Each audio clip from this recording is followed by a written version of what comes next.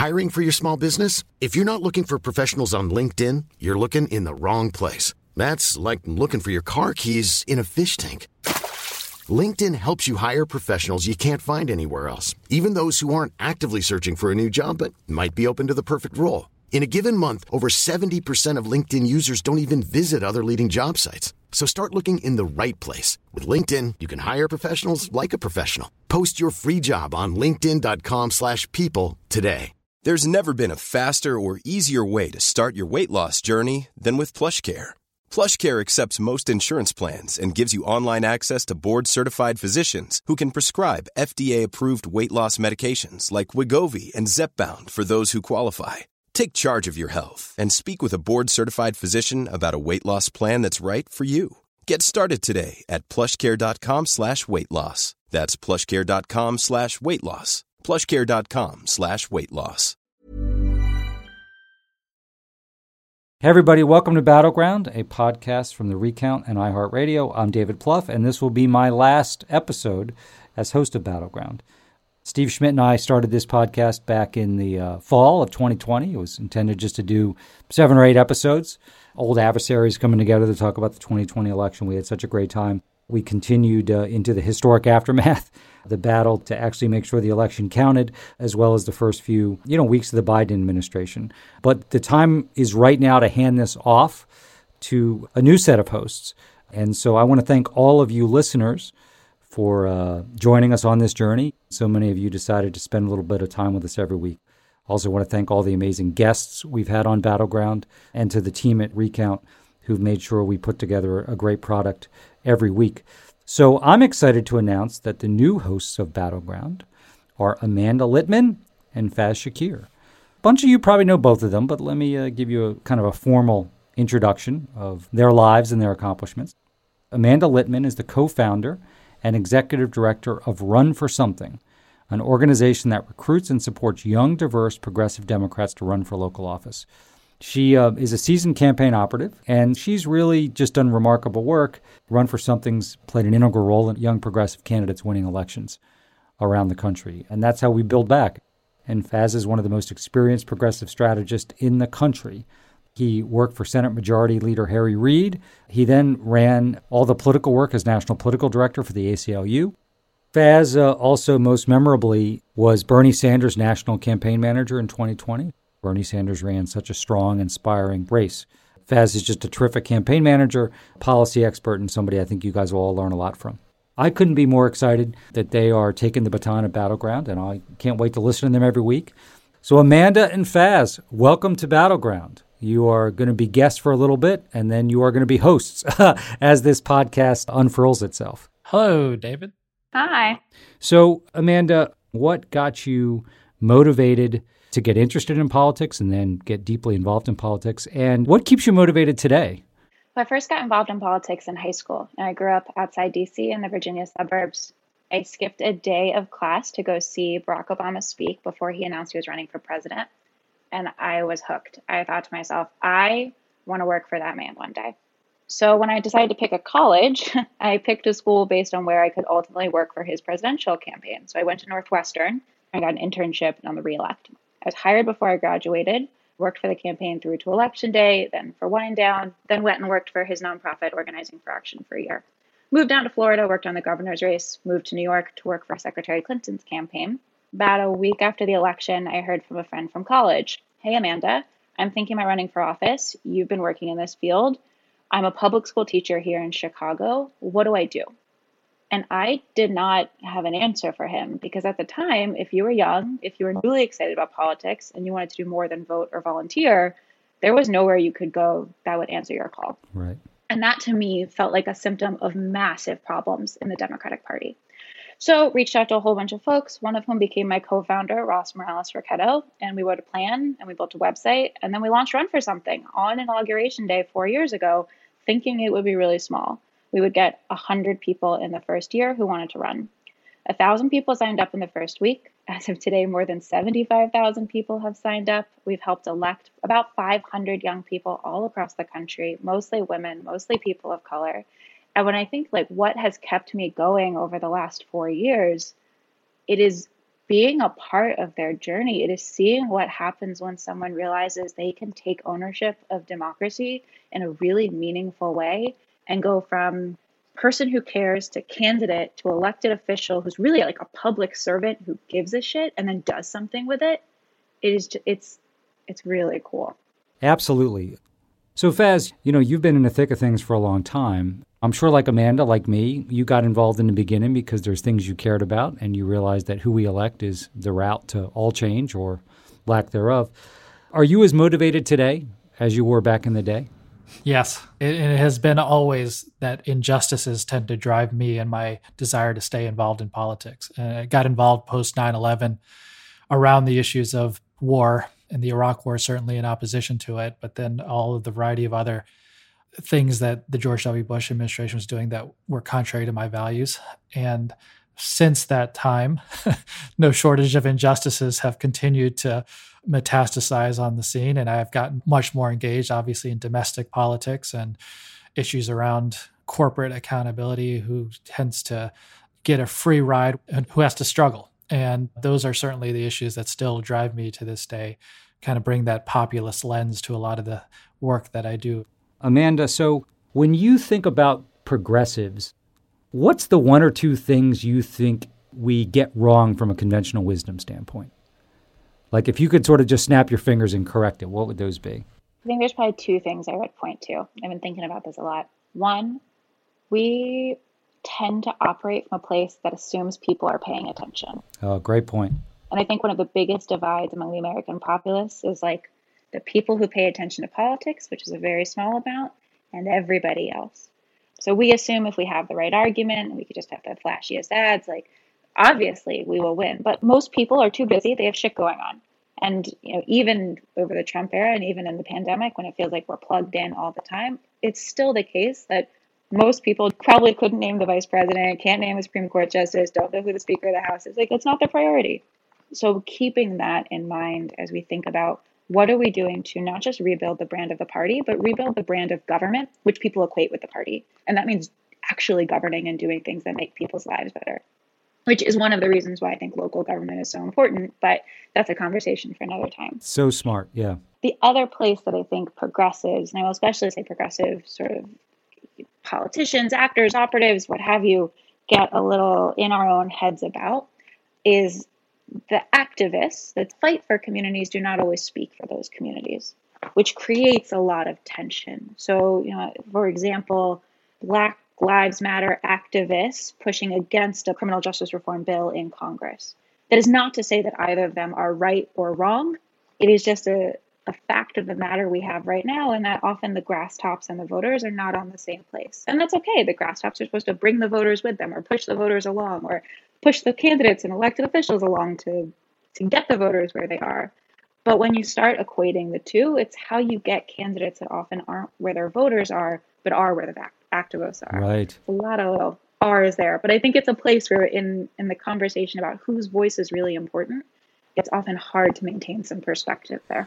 So Faiz, I'm dying to hear your thoughts on this. So what are the one or two things you think progressives most get wrong, either about the progressive movement or about politics in America? If you could kind of snap your fingers, where would you like to see people's knowledge base increase? Well, I think that when I define the progressive movement, it really comes from a place of people who care and think about issues first. I've worked in politics for a long time.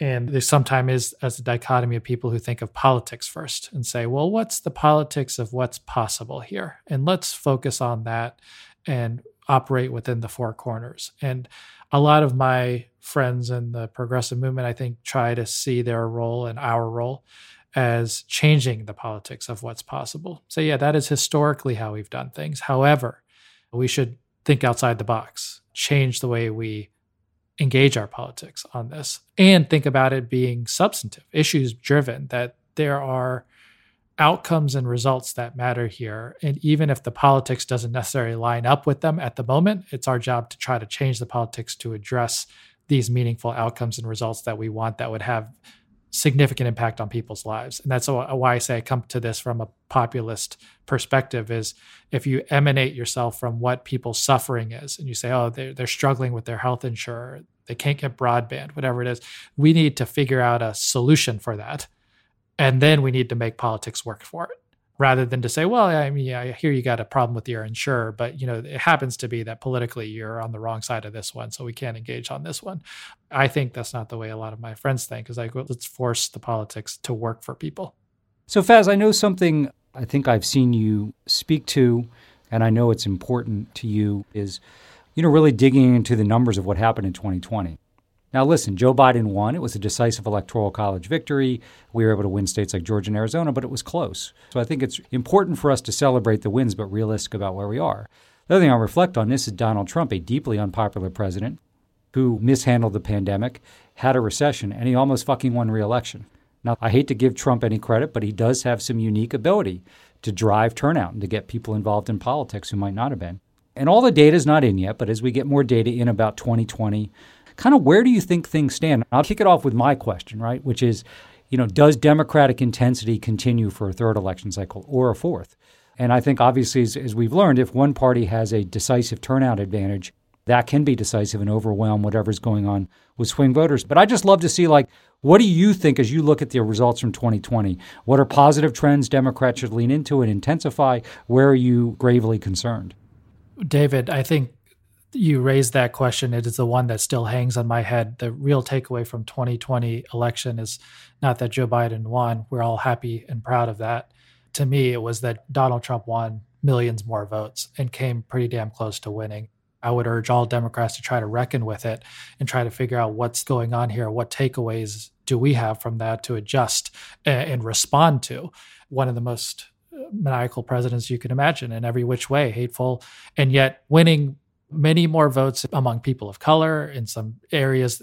Think of the Rio Grande Valley, places we've been trying to reach out to for a while. He gets people out.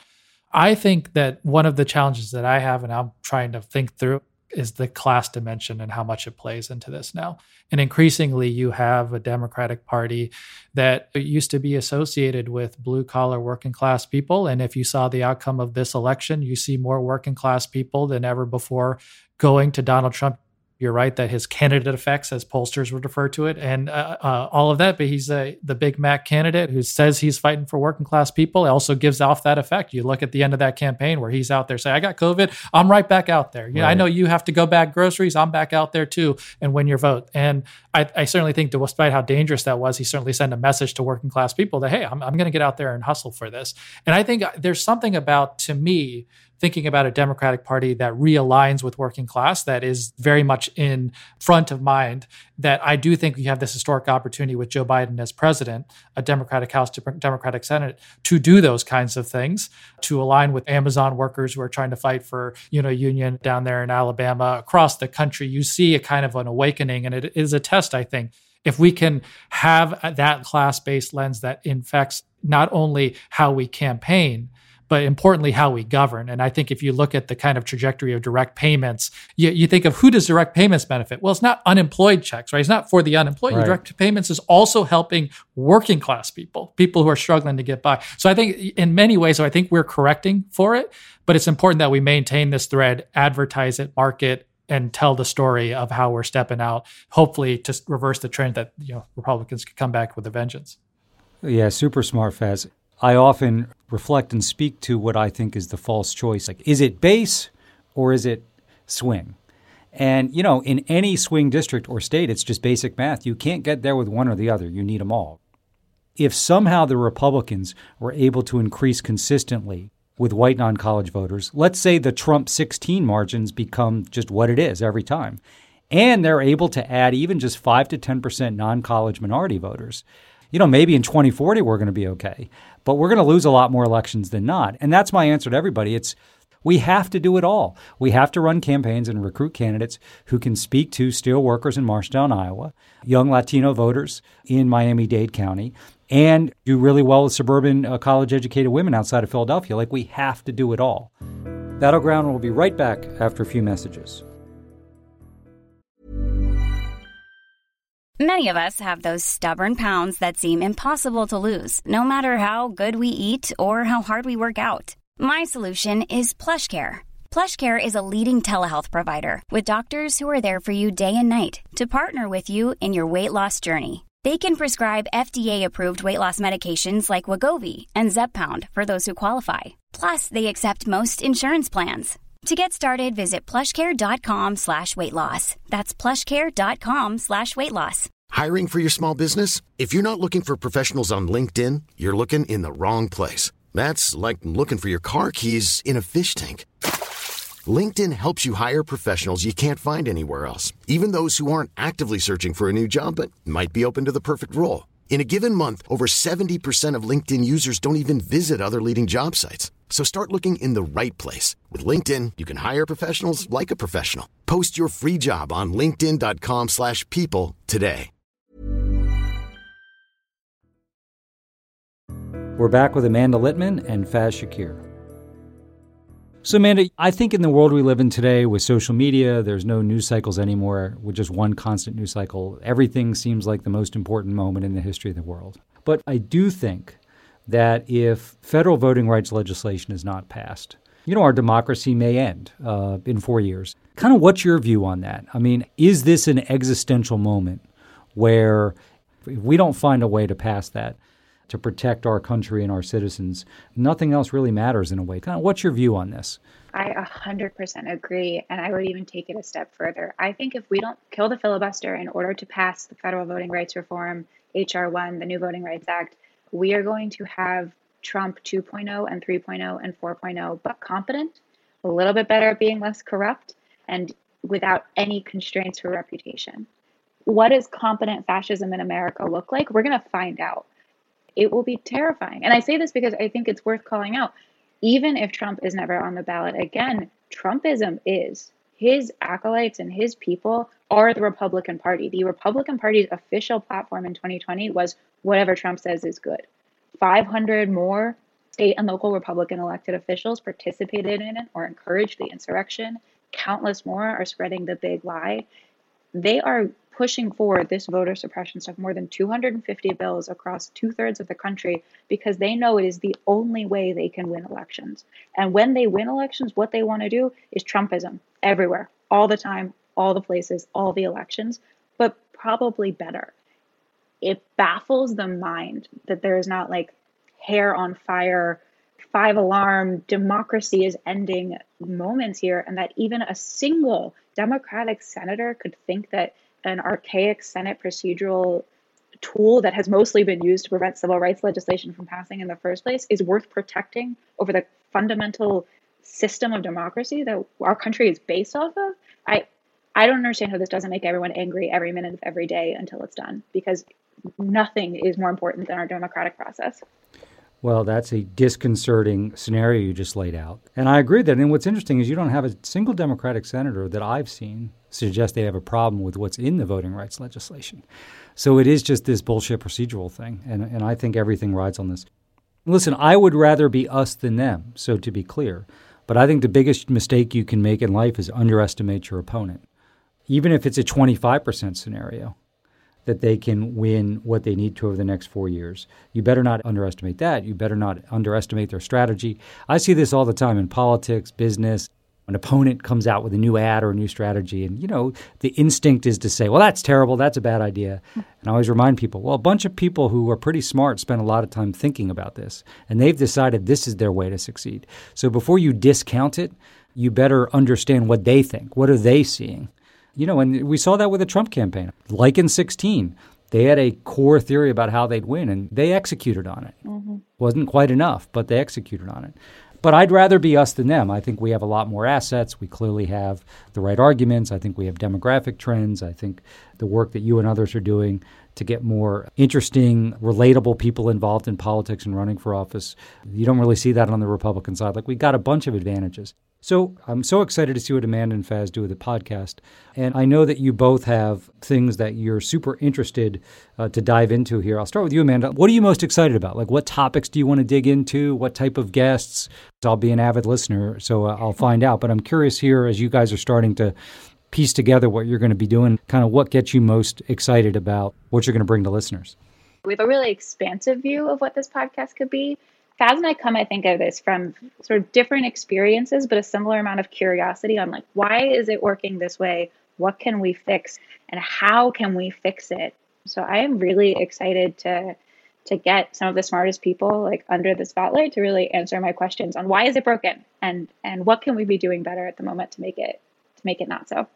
That's awesome. And Faz, I'm curious, as you think about the types of guests and topics you want to delve onto the podcast, I think it'd be great for our listeners to know what you're thinking about so they have some expectation and excitement about what you guys are going to be bringing forward. Well, I'm interested in why people think the way they think, and I'm interested in trying to get into the philosophy of those who might disagree with us, those who, good-natured disagreement or potentially even ill-natured disagreement. And so try to get a little bit behind the reasons why philosophically, unpack that. And obviously that has a lot of meaningful impact on elections and why people vote the way they do, the messages that they hear, what lessons we can learn about reaching people who already aren't fully with us. I think that's spot on. Battleground will be back after a few messages, and when we come back, I will be off the mic, and your new hosts, Amanda Litman and Faiz Shakir, will take it from here. Welcome back to the new Battleground. I am Amanda Litman. I am so excited with our official new co-host, Faiz Shakir. Hey, Amanda. How are you feeling, Faiz? Are you excited? Yes. I'd love to make sure we're talking about where the rubber meets the road, right? We can often have these kind of deep, oh, this is why things are wrong in society and we should try to fix them. Mm-hmm. But what are the specific challenges and what could you specifically do to alter the course of it? Whether it's in the course of political machinery or various narrative things that we could think about. Basically, dive a little bit deeper as to who is in the way. Why does this not work the way we expect it to? And what specific changes would you want to make to the system to make it work better? One of the things I hope that we're able to do is really illuminate for people, like in the many ways in which politics is ideological and nuanced. It's also very much an industry, and there's some like real business incentives that sort of hamper what's possible and like how we balance that. I don't know if I'm explaining it very well. You are. American society. It's true. I mean, money has a major impact in essentially all facets of American life, and not too surprising, politics itself. And people know that donors contribute to candidates, but there's people who run campaigns and make certain decisions. There's technology and people who employ those technologies and consultants, obviously. So when you start looking at it that way, Amanda, right, it becomes far more of a little bubble that you're operating within. Yeah. So I hope some of the conversations we'll be able to have over the course of the show really dig into that and try and untangle the messy knots that some of these problems come out of. Amanda, who are some of the people that you think would be interesting to talk to as we get into this podcast? Well, I always have a fascination with who makes the decisions on what the discourse, quote unquote, is. And I think in a lot of situations, what drives that is what's happening on cable news. We know who the hosts are. We know who the journalists are. Who are the people deciding who the guests are? How does an MSNBC booker determine who to bring on air? And I want to talk to someone from Sinclair News and understand that thought process. Or an op-ed editor. I want to understand the people who make the decisions that drive the conversation the rest of us are having. How about you? What is the question you want to answer?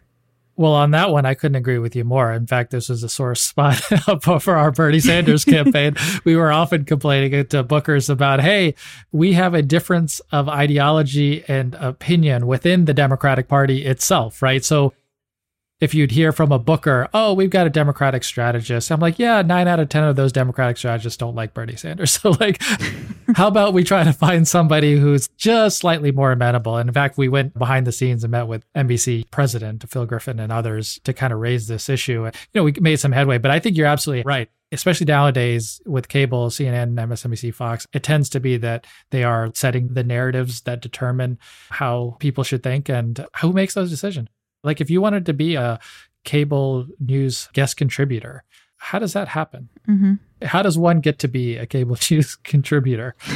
Amanda, do you know? Asking for a friend. Yes. No, I'm asking for a friend. But I mean, it's real. Like, what does it mean when someone gets paid by CNN? How does that change how they talk about the news? And it feels like a small thing, but it's actually a really important part of driving the conversation. Not to get too philosophical about it, but I had this debate with Brian Stelter from the CNN about this on air one time. Mm-hmm. I suggested that sometimes the advertising money on these networks might influence the way you think. And he was like, oh, some of us are not specifically kind of know who those advertisers are. And I think that's right. But what you actually have is this conditioning effect. And I think to the point that you're just raising, the conditioning of just knowing when you step foot on CNN or MSNBC or Fox, you kind of know the parameters, what you're not supposed to say. Mm-hmm. And that has been conditioned over a long period of time. And I think that especially when you have a society that grows continually unequal and you have people who are the haves and the have-nots, how much are those folks who are projecting out aware of that, are thinking about bringing people into it that are not already in the bubble of the haves?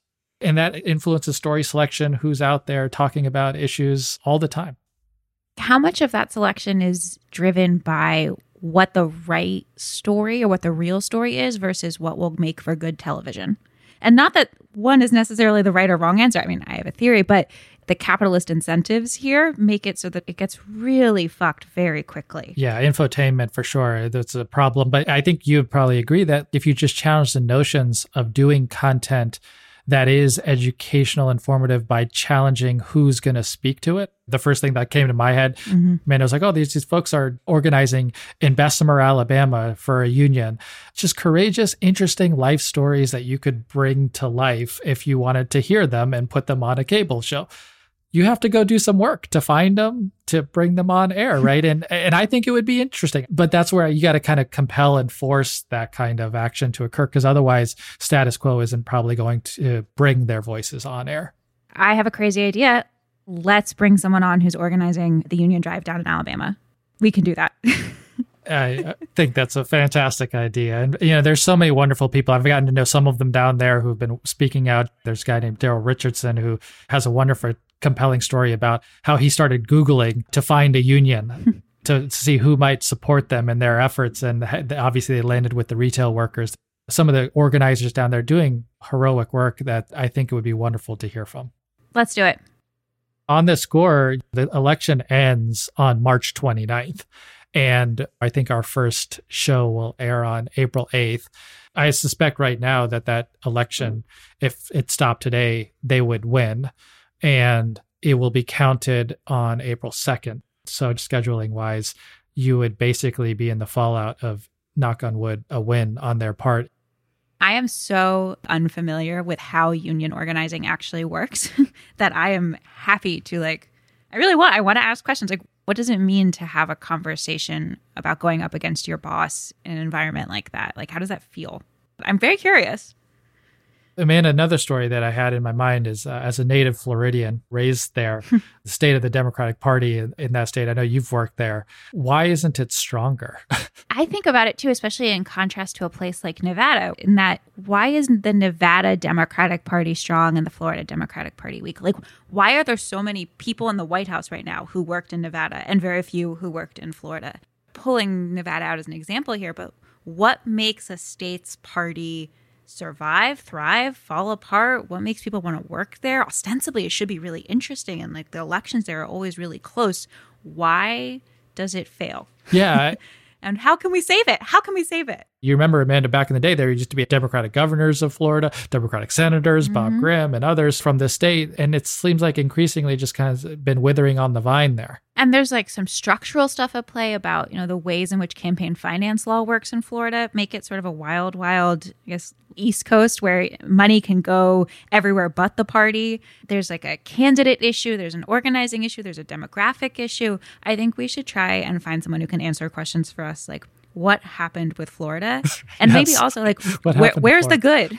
What's the good example of what could happen? Right. We've heard about what happened to Kansas, but now we got to get to Florida. This will be a fun one to cover. I look forward to having this conversation with you and learning more about what the hell is going on in the state of Florida.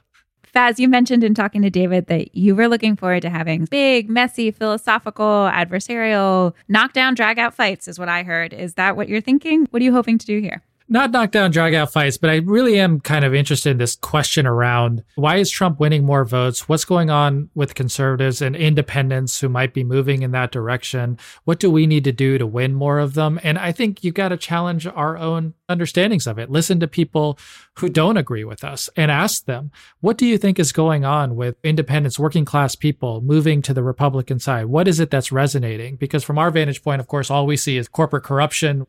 The agenda doesn't make any sense to us. Why would you want to move to Donald Trump and vote for him for the first time? Well, let's talk to some people who either have done it or have analyzed why that's happening to get a sense of it. I just think not enough Democrats have reconciled or grappled with why is that crazy brand actually attractive to some people out there.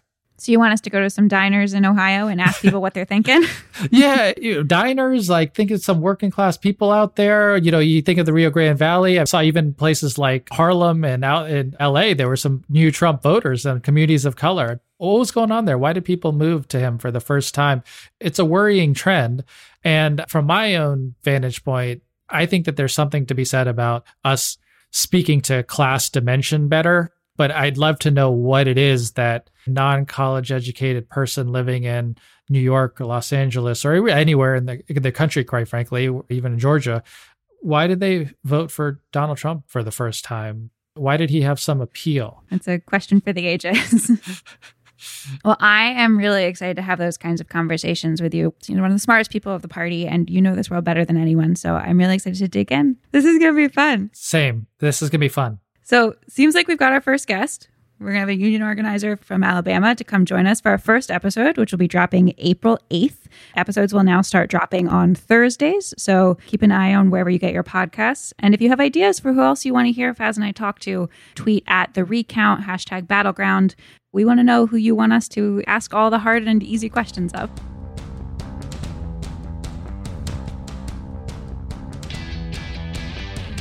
Battleground is a podcast from The Recount and iHeartRadio. If you enjoyed the episode, give us a rating and review on Apple Podcasts or wherever you get your podcasts.